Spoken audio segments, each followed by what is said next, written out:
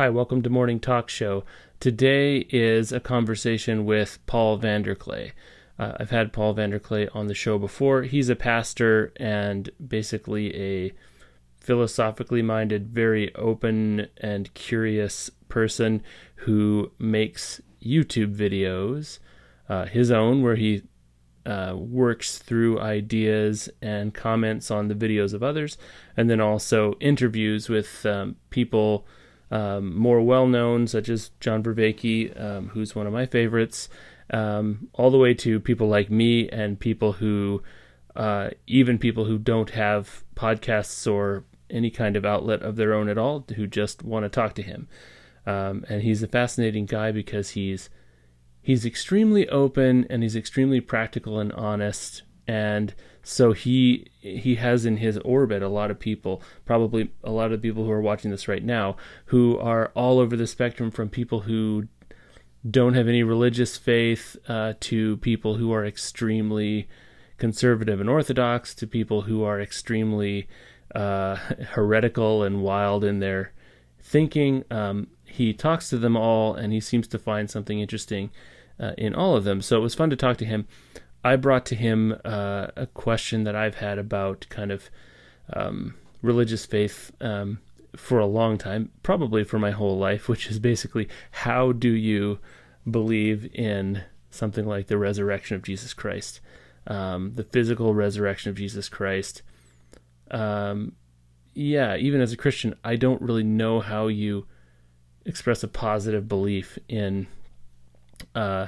the resurrection of somebody. And so we get into that, and I enjoyed where the conversation went. The things he was saying kind of stimulated some thoughts in my own head that I was trying to work through, and he was trying to kind of help me. So it was interesting.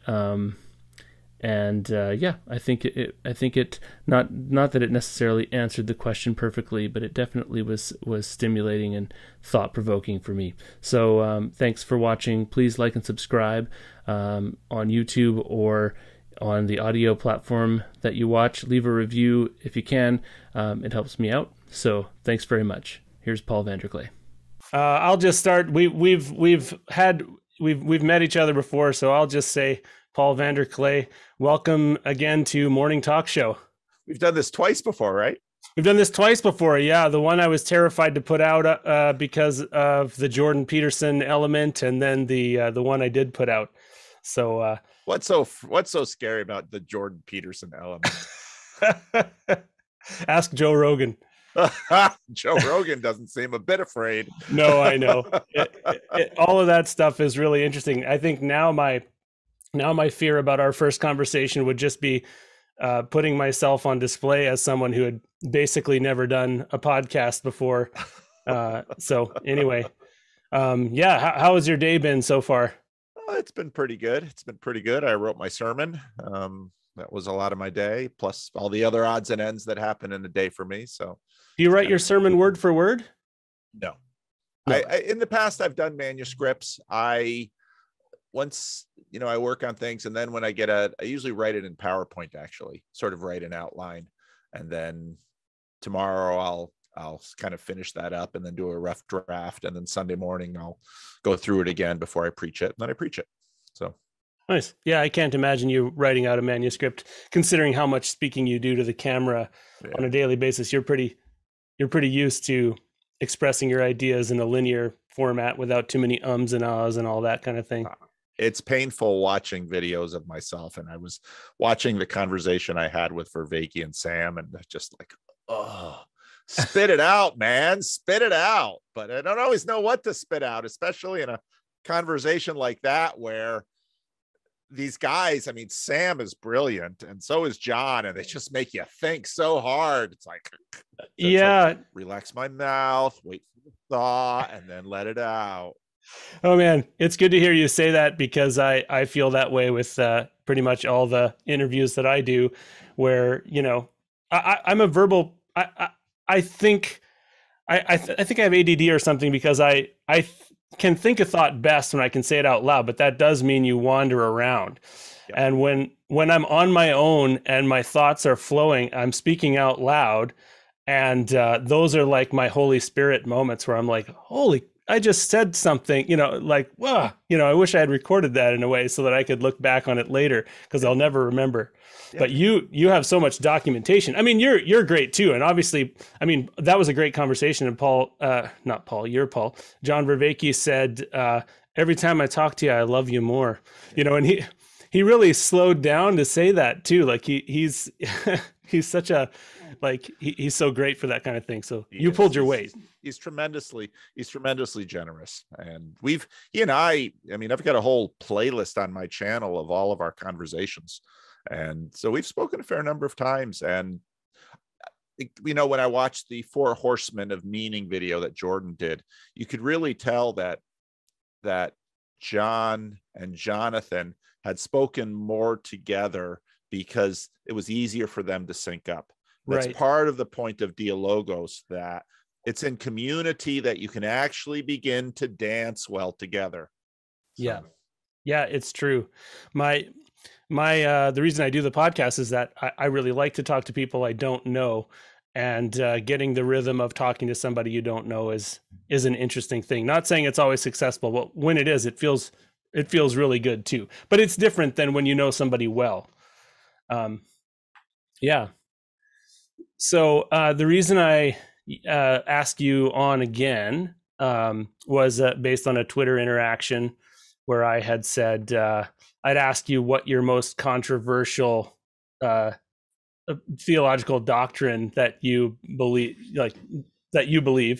would be, and I didn't know which way you were going to go with that.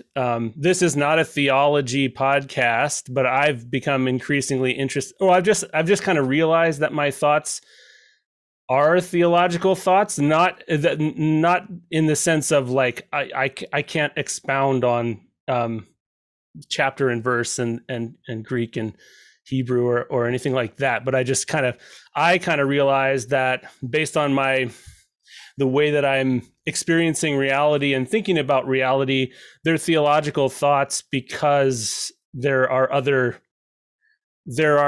entities present in my thoughts, if that makes any sense. That especially when they're going well, there's something else going on other than just my own intellect. So anyway, that's a whole other issue. But I was interested that, rather than one of those crazy things like apostatastis or whatever, that Satan and his angels will be redeemed or in the end or something like that, your most controversial theological doctrine was that the physical resurrection of Jesus Christ was the hope for mankind. I believe is how you phrased it. Is the hope for mankind, not just was, continues to be. Did I say was? Is. Yes, is. Oh, sorry. Is the hope for mankind. And so that made me realize that I really haven't gotten into like we that kind of conversation on the podcast before. I've talked to people with more occult beliefs and that kind of thing, but I haven't actually talked to a Christian about how you come to that kind of belief. And it might be a question you can answer in 2 words, or it might be something you have more to say about. But I guess that's my first question. How do you believe in the physical resurrection of someone from the dead that happened, thousands of years ago? Because my parents believed it. All right. Well, nice chatting with you. There it is. PVK believes because mommy and daddy said so. How uninteresting. But there's a deeper point under that, which is a point that I was trying to make a bit in the video that I did today, which is that, so Vervaeke has the relevance realization. And, when I talked to him first about that, I called it a black box, and he was very generous when I called it that, because that could have been interpreted as an insult. It's probably more like a Russian nesting doll, in that relevance realization is this basic move that we make where we select data, and because the world is too large and combinatorial explosiveness is real. Love that one. We choose this, and we do it often pre-consciously. We do it pre-rationally. We simply do it because we have to do it. Well, among other things, we are certainly have been conditioned to in this all of our lives. And that programming begins even before we emerge from our mother's womb, because we already begin to prefer our parents' voices to other voices. We know that. So that imprinting and the transmission of our relevance realization begins before birth. And the idea that the physical resurrection of Jesus Christ is historical, that's a very modern framework, is an audacious thing. Now, it's not an uncommon belief. You can find Christians, millions, billions of them perhaps around the world, who will testify and say, I believe Jesus Christ rose from the dead. It's right there in the Apostles' Creed. I believe in the resurrection of the dead, and that Jesus Christ was the first fruits of that resurrection. But it sounds like an absolutely crazy thing to believe, because we all know that dead people stay dead. Yeah. And human beings have known this for a very long time. N.T. Wright's book, The Resurrection of the Son of God, is outstanding on this. His chapter about the Greeks. There were the Greeks had all sorts of ideas about all kinds of things, but the one thing they were certain of is dead means dead. And that's a pretty difficult belief to falsify. It takes the Son of God to do so. But our belief in that, because of how human beings believe, is not that complicated if, for you, the conditions are appropriate. And for me, they were. My parents were honorable, trustworthy, good, reliable people, and they told me so, and I believed them, and I've believed them all my life. Now, having said that, there's a lot of question as to what this profession of mine really means and how deeply that belief actually impacts the decisions I make in my life. That's a whole nother conversation. But when you ask me about, a belief that is just, it's the resurrection. It is basically, I think Christianity asserts that Christ's resurrection was the most real moment, perhaps second only to the incarnation, or perhaps incarnation is second only to the resurrection in recorded human history, because it is actually the birth of the renovation of heaven and earth. That's what Christianity puts on the resurrection. And you can find that in the letter to the Colossians, that the renewed creation begins in the resurrected flesh of Jesus Christ. That is an absolutely, that idea has been transforming the world ever since people began to realize it. And that word realize, I remember when I started to get my head around Vervaeke's relevance realization. Realization always has two sides. It has the upper register, kind of the mental realization, and the lower register, which is the actualization or the incarnation or the embodiment. And so relevance realization was a very crafty formula that he put together. Yeah, to make real. Right, to make real. And so the resurrection of Jesus, it changed the world, and it continues to change the world. Mm-hmm.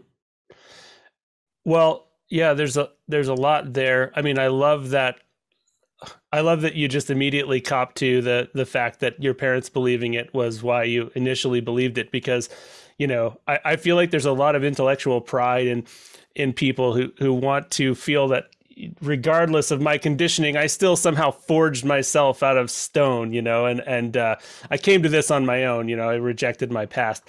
So that's amazing. And I guess the other thoughts that come up in my mind is that there are other things, like I have found that the big transformational things in my life or decisions were more realizations than they were decisions. And I don't know if this is a good or bad idea, but I told my wife that I realized I wanted to marry her. I didn't decide that I wanted to marry her. It wasn't a decision. I mean, I still had the decision ahead of me to whether or not to ask, but it was like, I had always thought you choose somebody, but it's like, no, we spent some time together, and then I realized. But I think the most kind of unusual one for me, which, like, I'll say as a way to frame how I'm thinking about all these things, is that I realized that I believed in evolution. And I talked about this with Tim Freak, because he's convinced that evolution.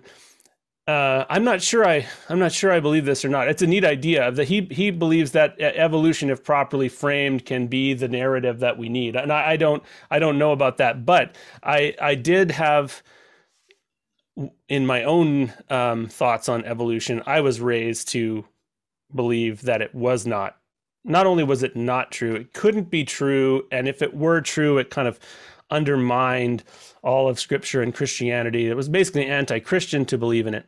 I was raised young earth creationist.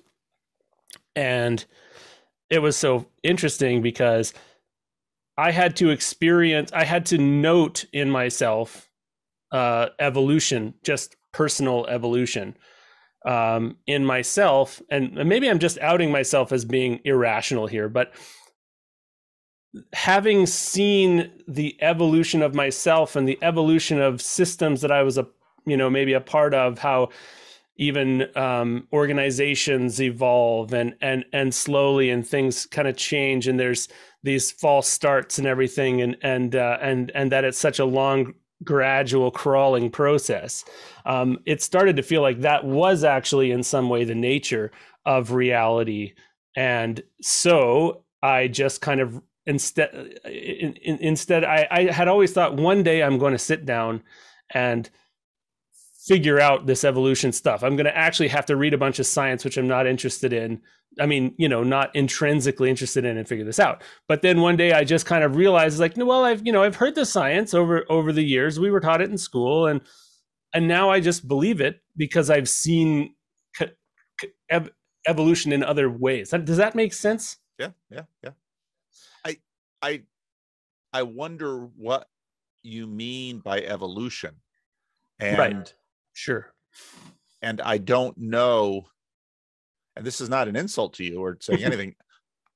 There's a way in which you could rightly ask me, I wonder what you mean by the resurrection of Jesus. And I don't know if you know what you mean, because these are, we're not even quite sure what they are. We can call them things, we can call them ideas, but I think they're way more than that. And again, we're not even quite sure what they are. So they're more than calendar events too.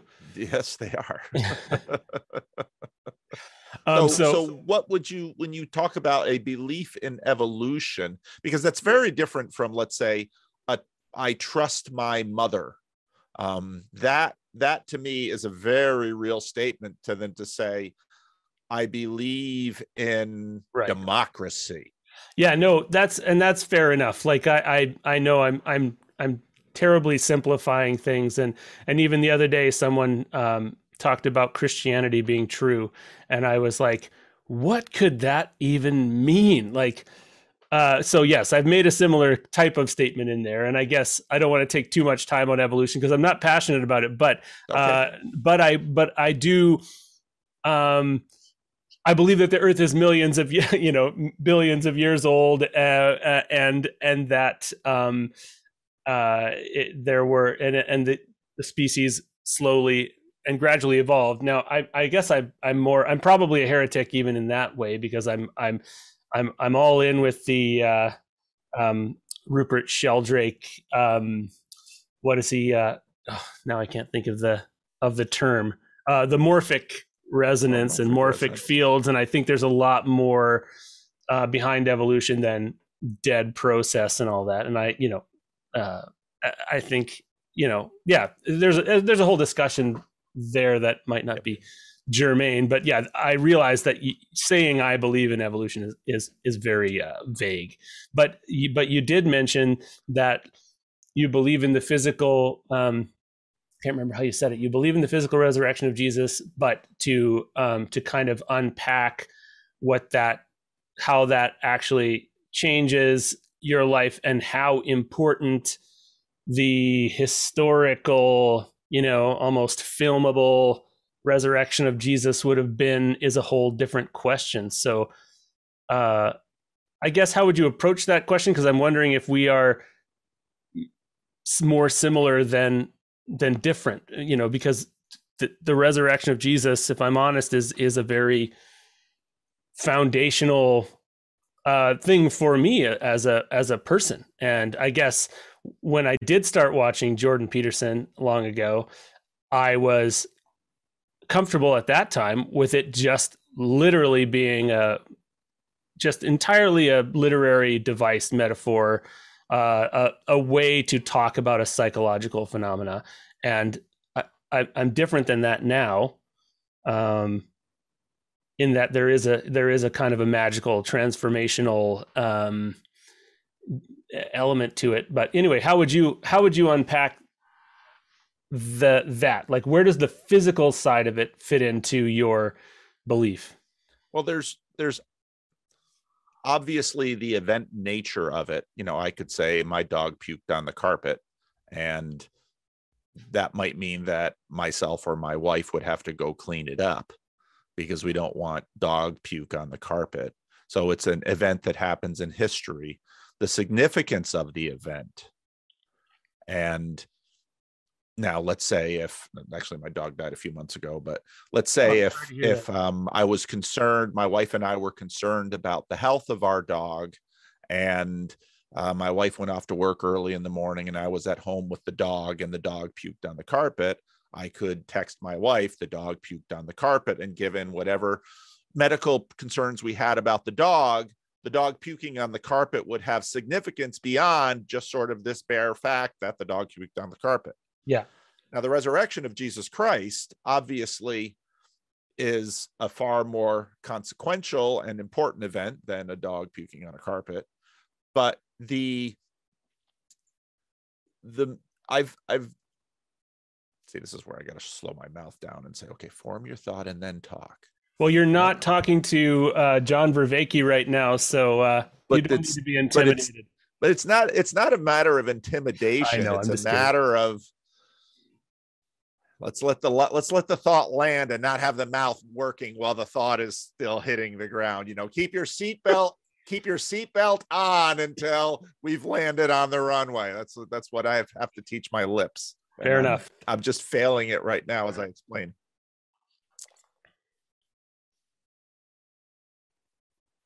There's a lot of debate about, did he walk out of that tomb or didn't he? And actually, we don't even in the Gospels have a record. We have a stone rolled away, and we have an empty tomb. Yeah. The assumption, of course, is that he walked out. What does that mean? I've had people say to me things like, well, if he did, weird things happen. I once had a conversation with a former colleague of Jordan Peterson that, before Peterson's fame, was at a conference with him, and they were roommates for that conference, and they were staying in a haunted hotel. Jordan Peterson actually tells the story on a podcast, I don't remember the name of it, of what happened in that haunted hotel, that there was a ghost in that hotel that tended to like to open the drawers. And when Jordan and his colleague came back to the room after going out for dinner, the drawers were all open. And they had very good reason to believe that the hotel staff didn't do it. I mean, the drawers opened in the hotel, that the drawers were substantial enough. It wasn't a truck going by that slowly jiggles the doors. The ghost opened the drawers in the hotel. And I was talking to this colleague, and he and I had been talking about some of the general things about atheism and materialism and all of that. And so, in the conversation, he had said that he was Jordan's roommate, and that story was completely true. He was a second witness to it. In other words, Jordan Peterson didn't hallucinate that the drawers were open. What a thing to hallucinate, but hallucinations are kind of crazy anyway. So then I asked him, I said, well, how do you account for the drawers opening in the hotel room? Weird things happen, which is no explanation at all, Right. except that weird things happen. Yeah. And so people will say to me, basically along the same lines, well, Jesus' resurrection, okay, even if it did happen, so what? Grandma is still lying in her grave on that grassy hillside in the cemetery where we left her. So you get into the significance question. But the Bible doesn't just leave us with weird things happen. The Bible says to us that we will participate in his resurrection, because that weird thing that happened at that tomb outside Jerusalem happened within a historical context where meaning is attached. So again, today's video, I just did a little bit of talking about the fact that part of what meaning is among us is the connection of two things. So Northrop Frye looks at the biblical storytelling and pays attention to the fact that the Bible, especially in the book of Revelation, says Sodom is Egypt, is Babylon, is Rome. And it's like, well, they're not even the same categories. Egypt is big, and Sodom is a town, and Babylon and Rome are cities. What do you mean by that? It connects things. And the truth is, all of the connection between our upper mental register and the lower physical, both sides of realization, depend on these kinds of connections. And relevance realization, in many ways, is in fact this kind of connection drawing, which again means that from the time before I was born, my parents have been knitting these things into me, drawing these connections. So this thing that happens, which apologists love to fight over, because what happened in the modern period is that the dominant question we brought to the Bible was, did it happen? And what we mean by that is, did molecules in flesh and air move in the ways described by the narrative in that story? The Bible has a much bigger story in which this resurrection of Jesus is connected to us. And not just connected, say, to my body. I remember in The Walking Dead, there was Herschel early on in The Walking Dead, who was a believer. He had a couple of daughters, and one of his daughters has gone on to be one of the main characters who's endured in that story. But Herschel made a comment in one of the early episodes that, I read about the resurrection and I didn't think it would look like this. Well, fair enough, because the story doesn't say we will pop out of the ground and, want to chomp on human flesh mindlessly. That what comes out of our graves will somehow be analogous to what came out of Jesus' tomb. Now, if I can somehow incorporate that tiny little story, and it's in many ways it's a wispy story. N.T. Wright makes the comment that one of the most remarkable things about the canonical accounts of the resurrection is that they are not embroidered. And what he means by that is that in storytelling, especially about someone who is your hero or master like Jesus, there's always the tendency to embroider it. And what embroidery means, you take a bunch of the finery of the meaning and weave it into the story. And what you get from the resurrection accounts certainly is mythological in that it is woven into the the fabric of the story of the Bible, but it is not embroidered. It almost has the sense of the people who were eyewitnesses to it. And the Bible is very clear about that point. It was the people. Paul of Tarsus in 1 Corinthians 15 notes, if I'm going to believe this thing, I should be able to go to Jerusalem and find people that will testify, I saw him before and I saw him after. I also saw him crucified. So that's pretty hard stuff. And, ancients weren't dumb. And so Paul's like, I had to go to Jerusalem and I had to talk to people who would tell me this. And these had to be credible witnesses. And even then they had an understanding of what would make a non-credible witness. They had to be credible witnesses. And I needed to have that level of belief. But that's only the beginning, because then the question is, can I incorporate that little piece of data into the rest of the story and the imprint that has become me from before I was born?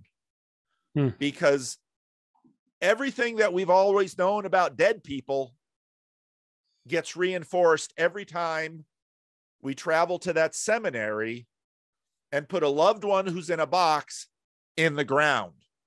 Cemetery, not seminary. Right, cemetery. So that's why, because if that story is true, and if that connection is true,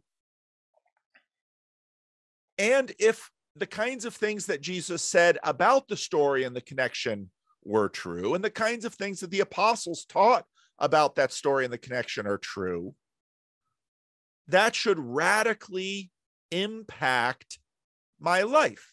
Now, let's imagine that I have a ticket on an airline and I'm going to fly out of Sacramento on Southwest flight, blah, blah, blah, blah, blah. And someone says there's going to be something's going to happen to that airplane and it's going to fall out of the sky. But at that moment, you will discover your superpower of flight and super strength, and you will save the aircraft. I'd be a little skeptical. Yeah. I'd probably say, I kind of believe that maybe there's going to be an accident or something. So I'm not going to get on the flight. I'm going to stay home. I'm going to take a train. I'm going to drive.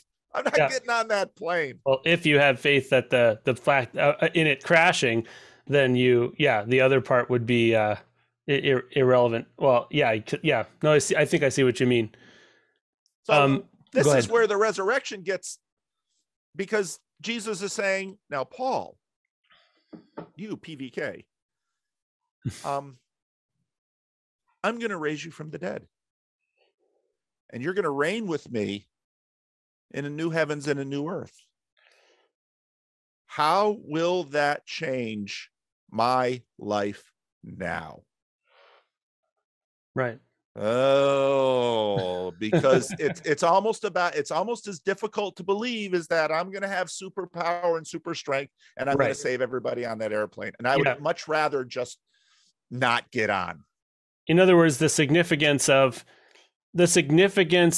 the resurrection is almost as big of a hurdle to believe as the physical resurrection itself, if not more. And you're kind of creating a balance that says the physical and the meaning side, the relevance, are both kind of broad and very broad implications, like huge implications for us individually as people. And I think that's really interesting, because I'm somebody for whom the implications this is good.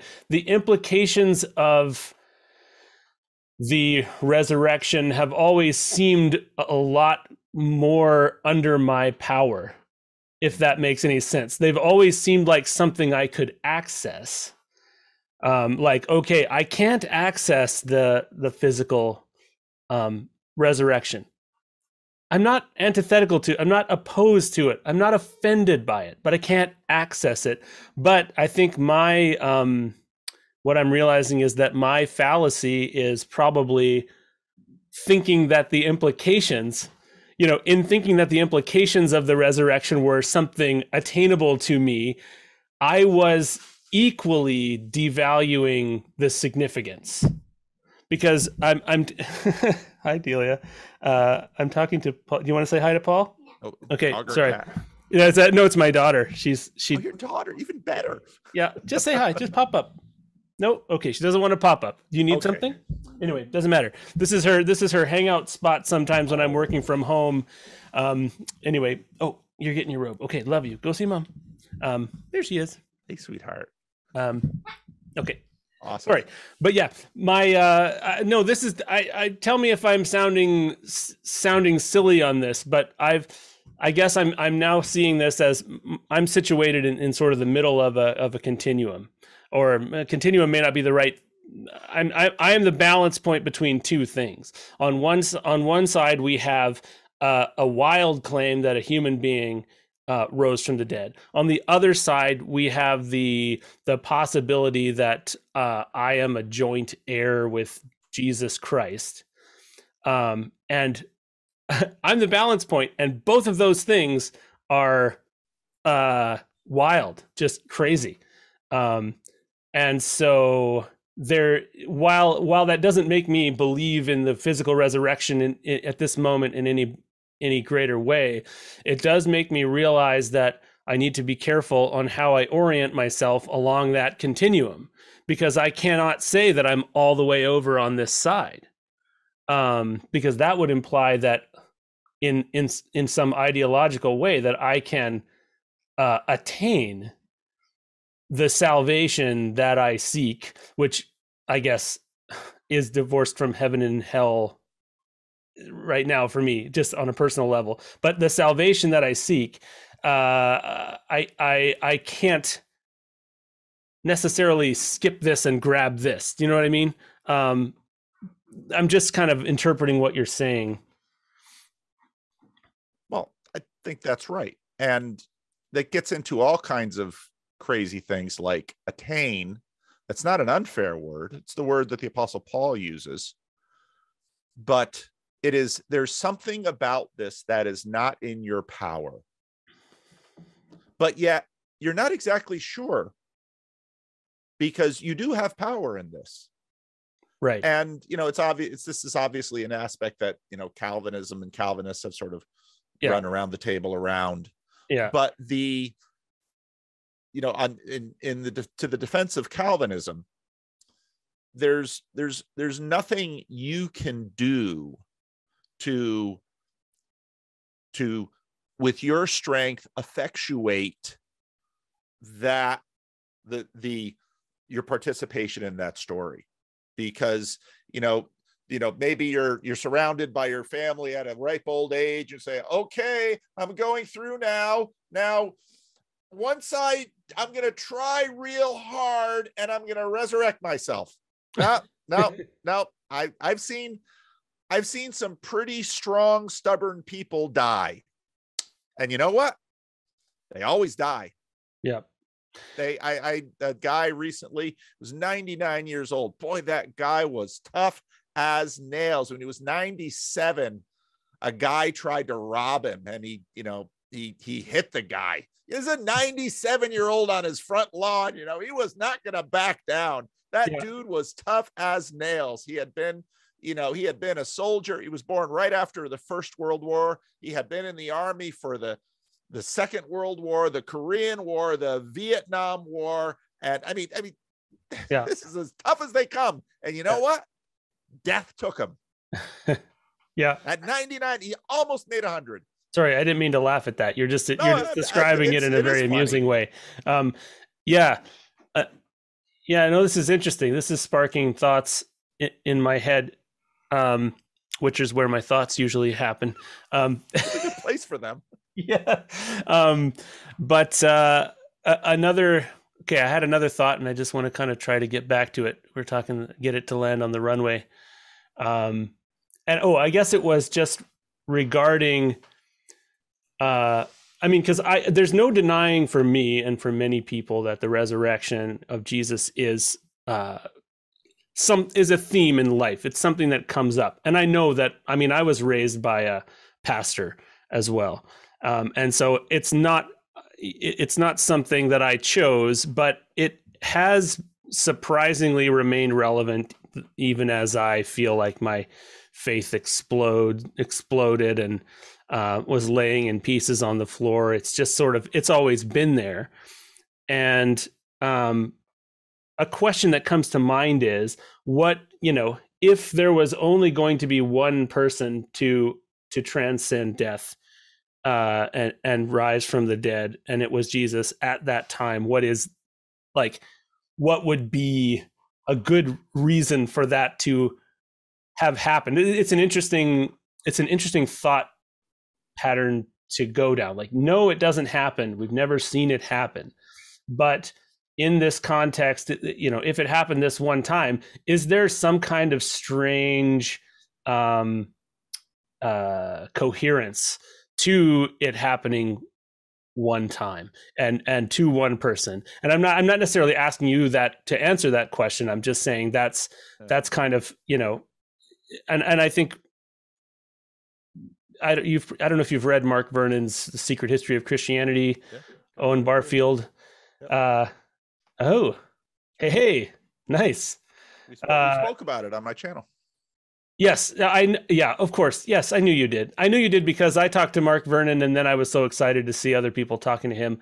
But yeah, that one is a really great book that I recommend. Like, if anybody happens to be watching this podcast and wanting to think about the Christ situated in history, that's a really good one, because it my takeaway was that that Christ actually arrived on the physical scene right at the tipping point of the collective participation versus individual participation axial moment, like really the knife edge. And you could say that the story of Christ is what caused the tip, or you could say that everything up to that point was leading to it.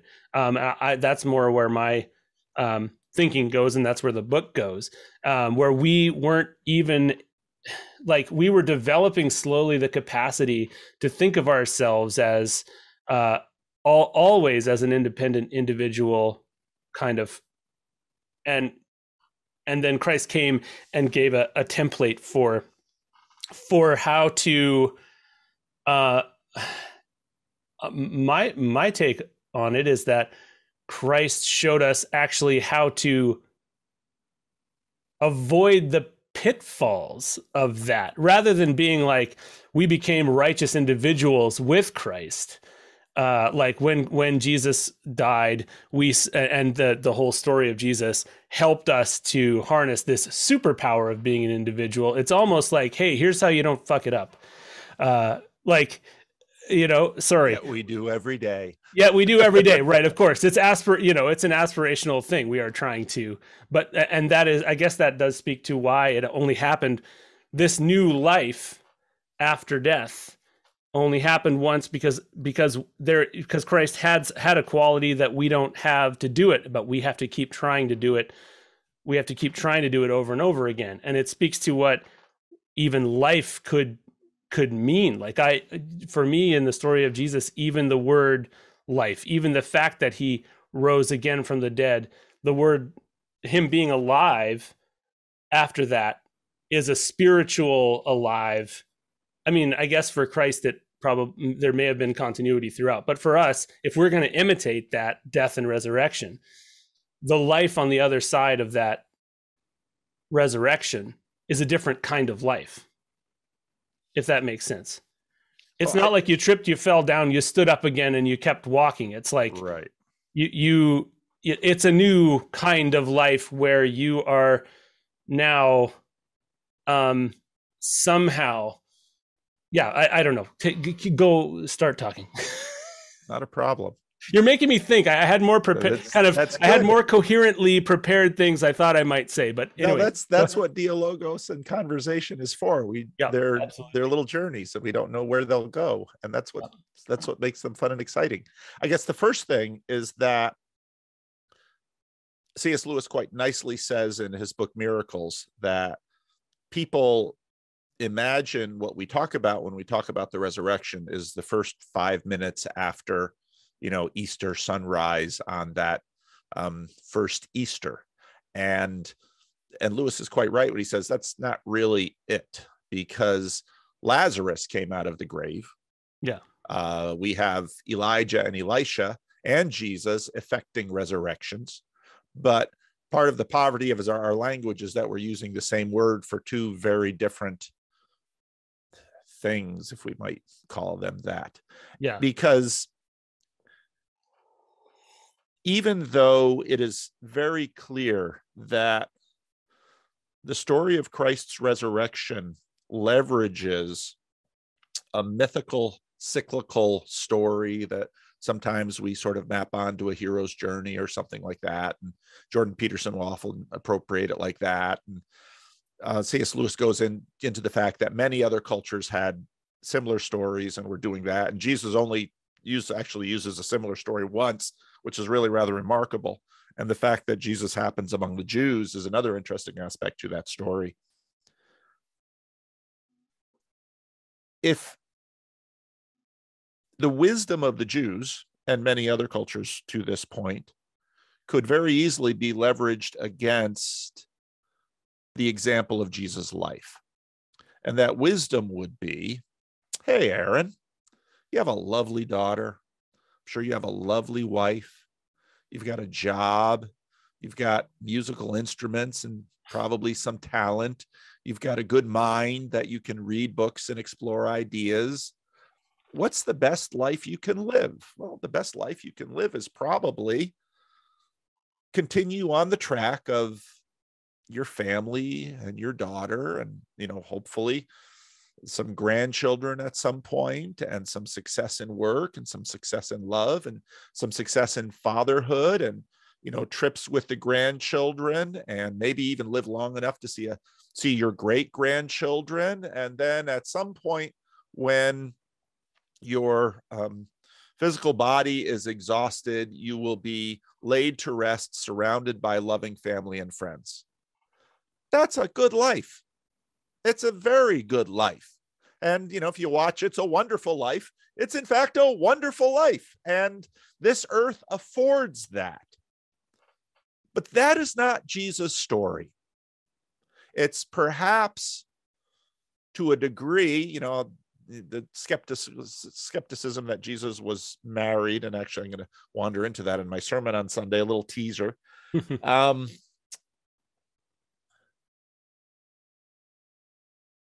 In many ways, the argument that, and it's made by this book, The Last Temptation of Christ, well, wouldn't it have been better for Jesus to live a normal life? And what we mean by normal is love, family, success, all of those things that the patriarchs had.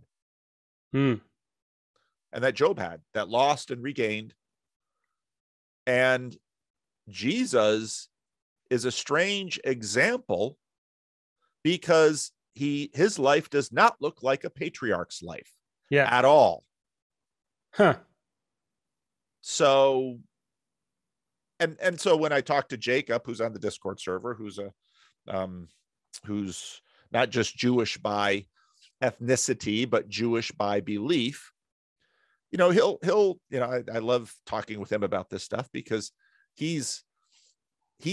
I like people who tell me what they really think, and they don't, well, I don't dare say this to a pastor. I might hurt his feelings. Come on, give me a break. Don't treat me like an infant. He'll say, this whole, if the resurrection would have meant anything, Jesus should not have ascended. Because he should have come out of the tomb, said to Pilate and Herod and the Roman soldiers and the hierarchy in Jerusalem. How do you like me now? I'm going back to Galilee. I'm going to find a young hottie and settle down and have lots of kids and a big farm. And, you know, if you come by me, I'm going to start a storm. I'm going to smite your soldiers and you're going to be done. And I'm going to live my best life now, and everybody's going to watch it. Right. And then they're going to lay me to rest in a nice tomb on a hill in Galilee. Right. That's not the story. Right. Yeah. So what is the story? And what does that story then mean? And that doesn't take anything away from sort of the good life of the patriarchs. Of course. Yeah. I don't know if you're just winding up there. I have a thought. Am I interrupting you? No, go for it. Go for it. Okay. I interviewed Howard Bloom, who is a outspoken atheist. He's written books about atheism and that kind of thing. And we talked about, so I'm honing in on the idea that you're talking about, that basically, by human standards, Jesus did not live a successful life. He was not a success. Which not is in any way we would like to be successful. Right. Which was kind of, I mean, and even Howard was saying he was unsuccessful in his predictions for things. And so, but in the course of the conversation, we also talked about human luminaries who were successful people. And I really wish I could remember who we mentioned, because it was basically like scientific originators of ideas, people like Darwin. Or I think Darwin may have been one of them. He didn't have a very happy life. Well, yeah, but we're talking, I guess I'm more thinking about the perception of success and the basically the creation of disciples for himself, which a lot of scientific thinkers have done. They've had disciples in schools and institutes build up around them, and ideologies even within science build up around them, to the point that when other data seems to come into play that undermines, rather than like the scientific ideal of celebrating this and, wow, well, let's dissolve our institution in joy and frolic in this new, revelation. It's more like there's entrenchment, and there's people who try to force those ideas to stay around.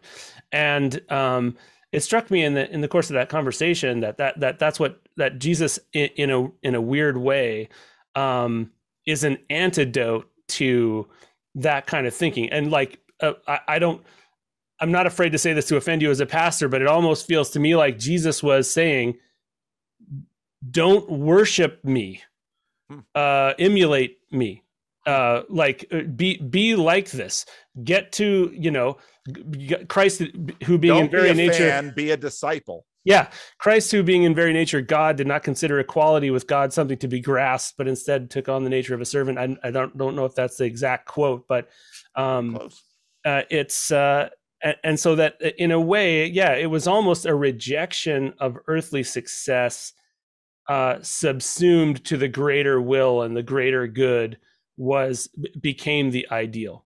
And if we worship Jesus, it's only because Jesus did this thing that we all need to do, and then left the Holy Spirit behind in order that we can all interface with Jesus and with this rejection of supremacy and primacy.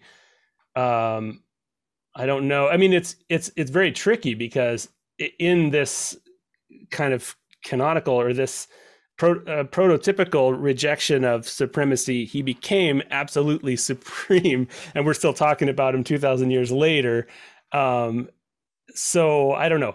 That was a little rant, but do you have a response? Well, it's full of those ironies. You can boil it down to, let's say, Frodo and Sam in The Lord of the Rings. Sam, the Shire. See, this is where I gotta tell my mouth to relax while my head forms the full sentence. Frodo saves the Shire for Sam, And in many ways, the journey of the hobbits, while Aragorn wants to save Gondor and Gandalf wants to save all of Middle Earth from Everything. Sauron, Frodo wants to save the Shire for Sam. But Frodo never fully is rewarded with the Shire the way Sam is, because Sam comes back, marries the girl at the bar, has a bunch of little hobbits, and they live happily ever after. And so I did a conversation with Dr. Jim recently on my channel about story.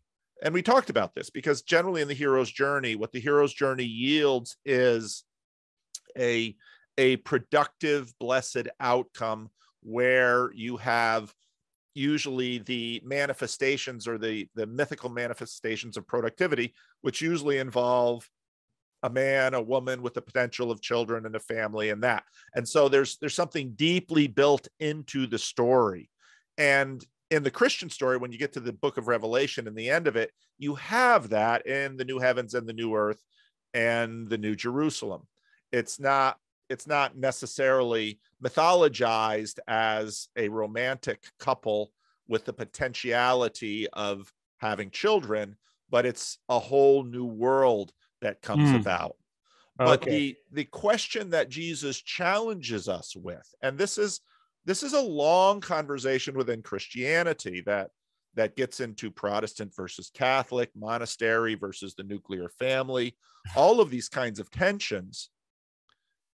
In that, so you're going to be a disciple of Jesus Christ. Which kind of disciple will you be? Will you be a monk?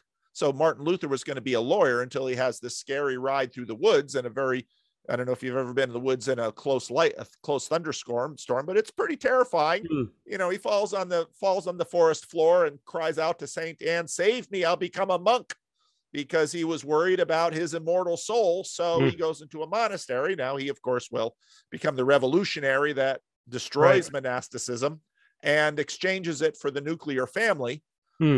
But the monastery and the nuclear family are actually both sort of also pointing to this generative future. And there's kind of two tracks. And of course, Protestants and Catholics sort of vie. And I think Catholic doctrine of the family is maybe an attempt to maybe gain ground from some of the Protestants. And I don't know. Yeah. There's layers. But this question of basically what Jesus says is, if you live like me, you will die like me, and you will be raised with me. That's in a sense the gospel story in a very tight little nut. But right away, when we hear that story, we think, what does it mean for me to live like him? Does that look like a monastery? Does it look like the nuclear family? Does it look like what does that look like? Because even though, for a while, everyone was running around with these rubber wristbands that said, "What would Jesus do on it?" The question is not so easily answered, given the fact that we are not Palestinian fisher. We are not Galilean fishermen. Right. Yeah. And even when you boil down to the story of the apostles, well, were they successful?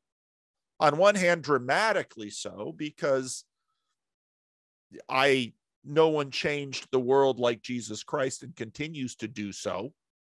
At the same time, they didn't look like, the lifestyle of the patriarchs. So these are all hard questions. Yeah.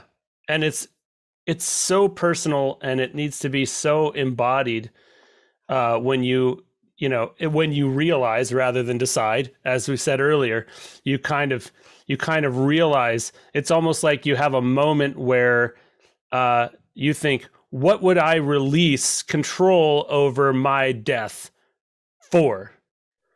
For what would I release my primacy? For what would I relinquish respect of human beings?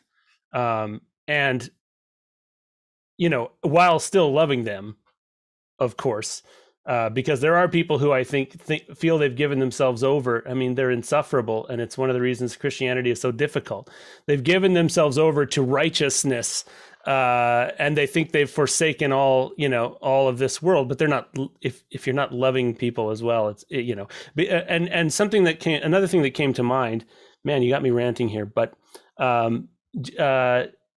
something that seems true to me is that one of the defining characteristics of Jesus on earth was that he was present to the people and in the moments where he was. And there's countless examples of him doing something that wasn't part of his, schedule for the day, or schedule for life. He basically had one end that he had to get to, that he knew he had to get to at the end. But for the other things, it's like, well, this wasn't on the schedule. But when he saw people's pain, he wept. When he was face to face with someone, he healed. And I think that's kind of, I see it as a rejection of a sort of templated ministry, or a templated ideological way to live your life. It's almost like being like Christ is specifically always rejecting the template in favor of whatsoever thy hand findeth to do. Or I don't know if this is like, you're nodding, so I guess I'm not sounding completely stupid. No. There's a strangeness to this, because with everything that we've just said about the strange shape of Jesus' life and monastery versus nuclear family or something like that, one might get the impression, rightly so, from what Jesus has to say in many occasions, that the path of discipleship is hard and strenuous and requires our absolute focus, concentration, and sacrificial rigor. There's nothing you will read in the Gospels or in the New Testament that doesn't give us that lesson. But then you have at the same time the other thief on the cross. And they both start out, dunking on Jesus. And then, in one gospel, one of them pauses and says, hey, wait a minute, you and I, we know what we did. It's not playing games here. The guy in the middle, we all know his reputation too. He didn't collect a cache of arms. He didn't knife Roman soldiers or Jewish collaborators with Rome in the street. He healed, he blessed, he preached, and here he is by us. And then he says, remember me when you come into your kingdom. And Jesus says, sure, okay. Surely today you'll be with me in paradise. And it's like, what happened to all of the rigorous discipleship we were just talking about? But right, this Christianity is that thing. It stretches from the assertion that the most determined Christian, the most determined cruciform, self-sacrificial Christian cannot by their efforts attain this. All of their efforts will be insignificant to achieve it. Yet this schlub who's lived a horrible life, in no way connected with discipleship, and in a moment of true faith receives what the other would. That's what do we do with that? It's this it's the sort of terribly somber realization that maybe we have the privilege of purposeful suffering for Christ, and that's actually the reward. Which is only can I say that after being a parent for 9 years and having it ground into my head that the most horrible suffering of my life has been the most redemptive and impactful thing that I could have done. And I'm not saying people have to become parents. I'm not saying they have to become monasteries or priests, but I guess that is the thing that unites the monastery and the nuclear family, is that everyone who in there who takes it upon themselves to really be present there is taking on a suffering for the sake of others and for the sake of God, and that turns out to be the reward. Well, not all the reward, we hope, but there certainly is reward in it. Sure. Because, I mean, in this life, that's the reward. I guess maybe that's the reward that we can see, or I don't know how to. Yeah. Even as I start to talk, I'm saying I should shut up. But go ahead. No, that's right. That's right. And the monk who has spent their life in renunciation, they've not pursued romance. They've not pursued business ventures. They've not pursued establishing an estate. We would hope that the monk's life well lived would mean that the monk would at the end say, I'm glad I did it this way. It sure cost me a lot, but yeah, this was, looking around at his brothers or her sisters in the monastery, would say, no, I'm here with you all, and we will be together again soon. And the same that the father or the mother with the children and grandchildren huddled around say that, wow, yeah, because to be a parent is to suffer. And it's that way, again, back to sort of the mythical aspect of this, that, yeah, this pattern of cruciform suffering on behalf of the other. This, of course, is, the Peugeot's big point. This path of cruciform suffering that we find in the gospel plays itself out. Every successful parent brings a child into development and adulthood at the expense of their own life, maybe in tiny little increments in terms of attention and all of the money and all of the time and all of the blood, sweat, and tears. It is sacrificial, sometimes substitutionary suffering that brings life into this world. And that pattern is certainly right there in the gospel. And Jesus goes to the extreme of it by basically saying, it is my cruciform life that in fact regenerates all of the cosmos. Wow. Well, that is the claim. We just came through Epiphany, and this is my first year as an Anglican. I guess I'm an Anglican now. I don't know, but this is my first year being involved in services and things in an Anglican context. So this is kind of my first Epiphany, and maybe I've got it wrong, but the Epiphany to me is almost like the center of the infinity sign, where on one side is death and on one side is birth, and there's this weird balance. Like Christ was, well, let's see if I can express this, man. Christ was always moving towards, so it's almost like I'm going to compare it to giving birth. A woman becomes pregnant, and in that moment she is now on the path to this terrible, painful thing that is also a birth. And it's now, I mean, it's one of the things we do. We commit to things, and they are, if we stay in them, they lead invariably to the end, where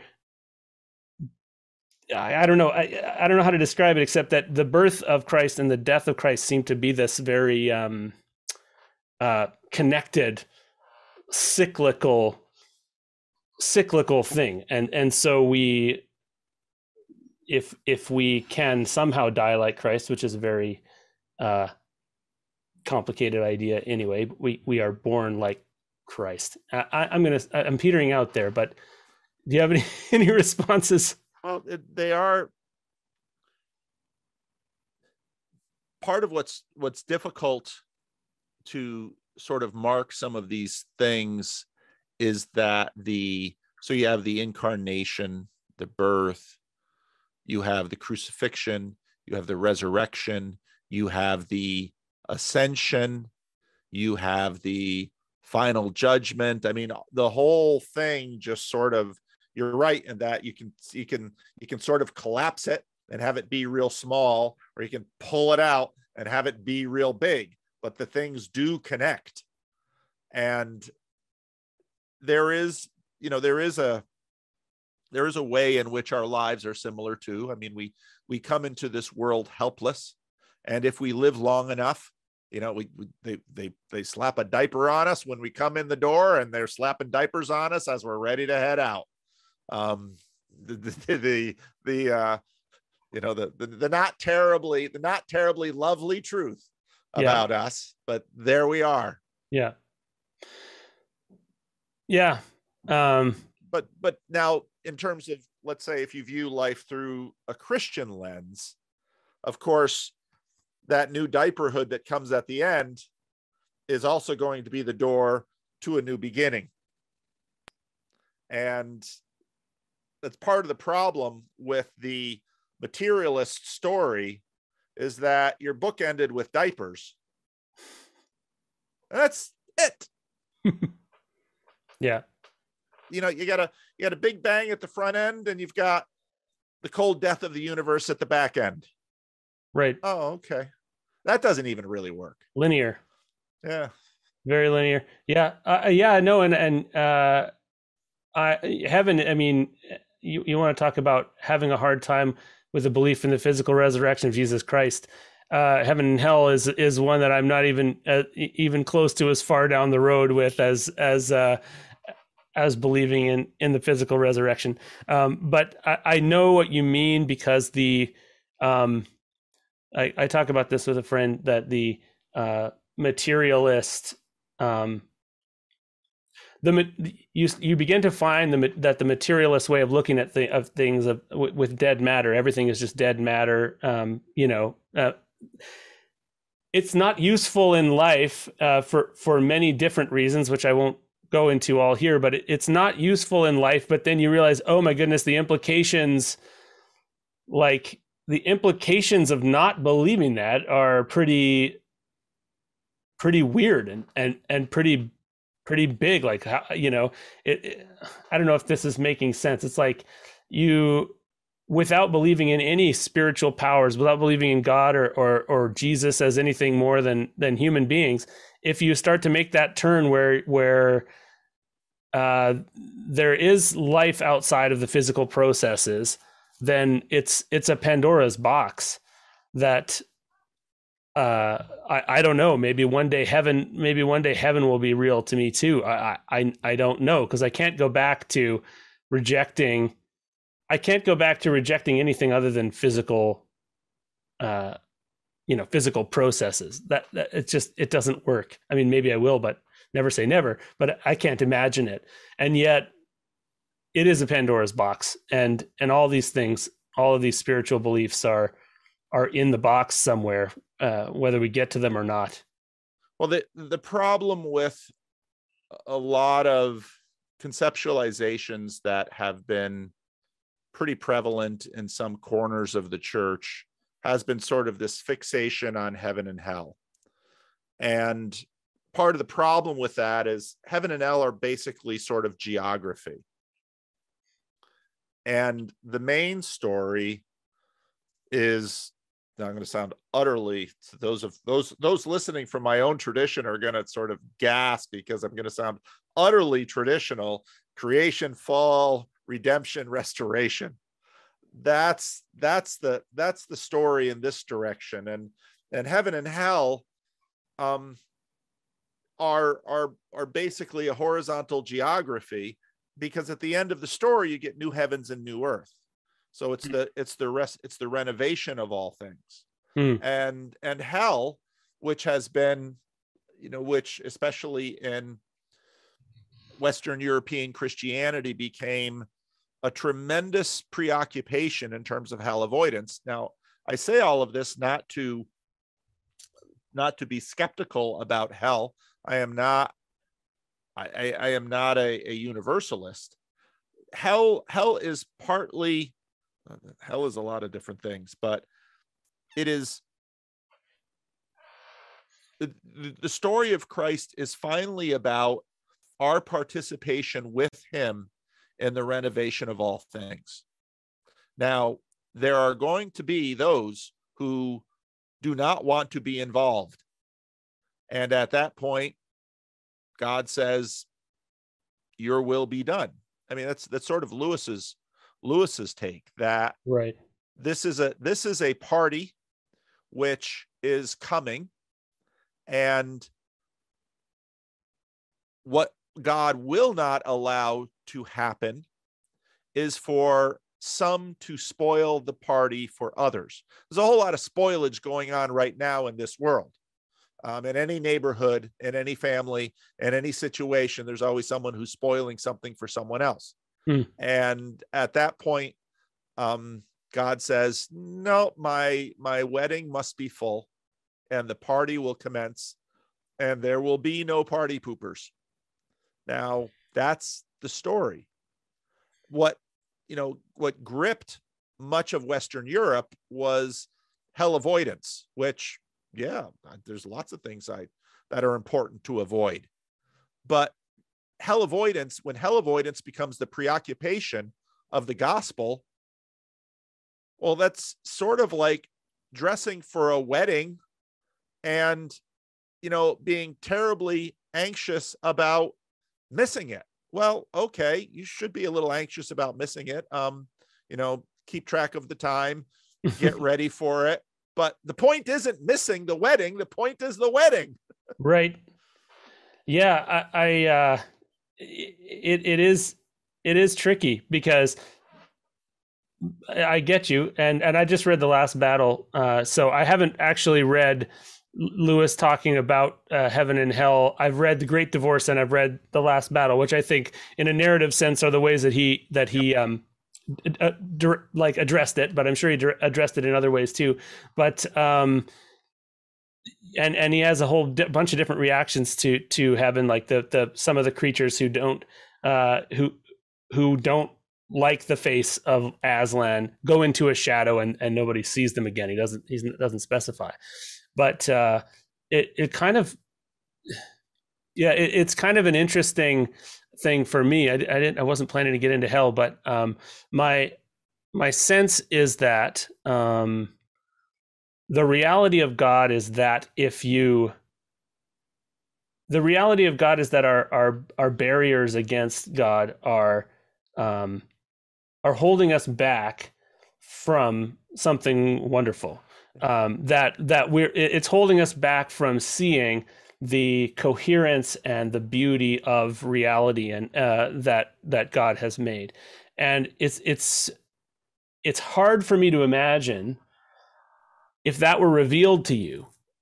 It's hard for me to imagine the same having the same reaction as you had when you were blind. When you couldn't see it, when you had barriers to seeing it. It's like if an incel were to who's just bitter against women and hasn't seen one, hasn't touched one, were to experience the genuine love of a woman. It's hard to imagine. I mean, they could be so far gone in this case, because in that example, we're still talking about human beings, and human beings can just get destroyed. Human beings, our perceptions of the world can get so off and so damaged that you can't see the people in front of you, which gets back to Jesus being present with everybody. But it's hard to imagine that at the end of days, that sight wouldn't be restored. You know what I mean? That God wouldn't restore the sight of those people, so that they could actually see. Maybe they see people like trees walking when they're on Earth, right? If you remember the the blind man. But there's two types of sight given. And if you get that second sight where you're really seeing things the way they are, could you reject it? I don't know. Anyway, this is I'm sure I'll talk with Nate Heil about this and Jedediah. Well, these are very hard questions. Yeah. Anyway, the question of evil is a difficult thing. Yeah. Because in many ways Christianity frames the goodness so strongly that why would you not want this? But yet the story of us is that we choose it. Yes. And so there's a lot of mystery there. But yeah. I mean, just as I couldn't choose salvation. I couldn't claim that I chose any kind of salvation with all the available data. Anyway, it's interesting that we give people so much agency in the choice to reject salvation. And that implies to me that we have such great agency in the choice to receive salvation. And for this is the most Christian conversation I've ever had on this podcast. So if anybody is shaking their head, they probably would have clicked off by now. Yeah, exactly. It's ADHD YouTube territory, and they've unsubscribed. But anyway, we'll risk it. But yeah, I don't know. This is great stuff, though. I just feel like I could talk. I feel like I could talk about it all day long. But suffice it to say, I think there's been some good. Really, really interesting points made. I mean, regarding the resurrection of Christ, I feel like there is a mysterious, to put it in Christian language, it's only through grace that we could even have a desire to address the issue with seriousness, and it's maybe that. Addressing the issue with seriousness and with as much of ourself as we can manage, that is, I don't know, that is now feeling to me like the realization that we should be grateful for, because there are many people on this earth who, and I'm not making a qualitative statement that they're not as good as me or as smart as you or as smart as me at all, but there is a certain element of like you either intrinsically or internally want to engage with this issue, or you don't, and if you do, it's the wrestling with it. It's like the opponent processing thing where the resistance that it causes in your life forces you to engage with something, or is the way that you engage. I don't know, man. I'm on the edge here, but that's kind of where my mind and heart are at after hearing what you said. It's like I realize that if you focus on the physical resurrection, which honestly hasn't been something I've been like dying over, but it's, if you focus on that as the impossible thing that needs to be overcome, you might forget that the actual life of faith and the imitation of Jesus is another impossible thing. In other words, I can't give myself the credit for doing the one or the other. And that both of those things just keep me on this continuum of some kind of tension that is productive.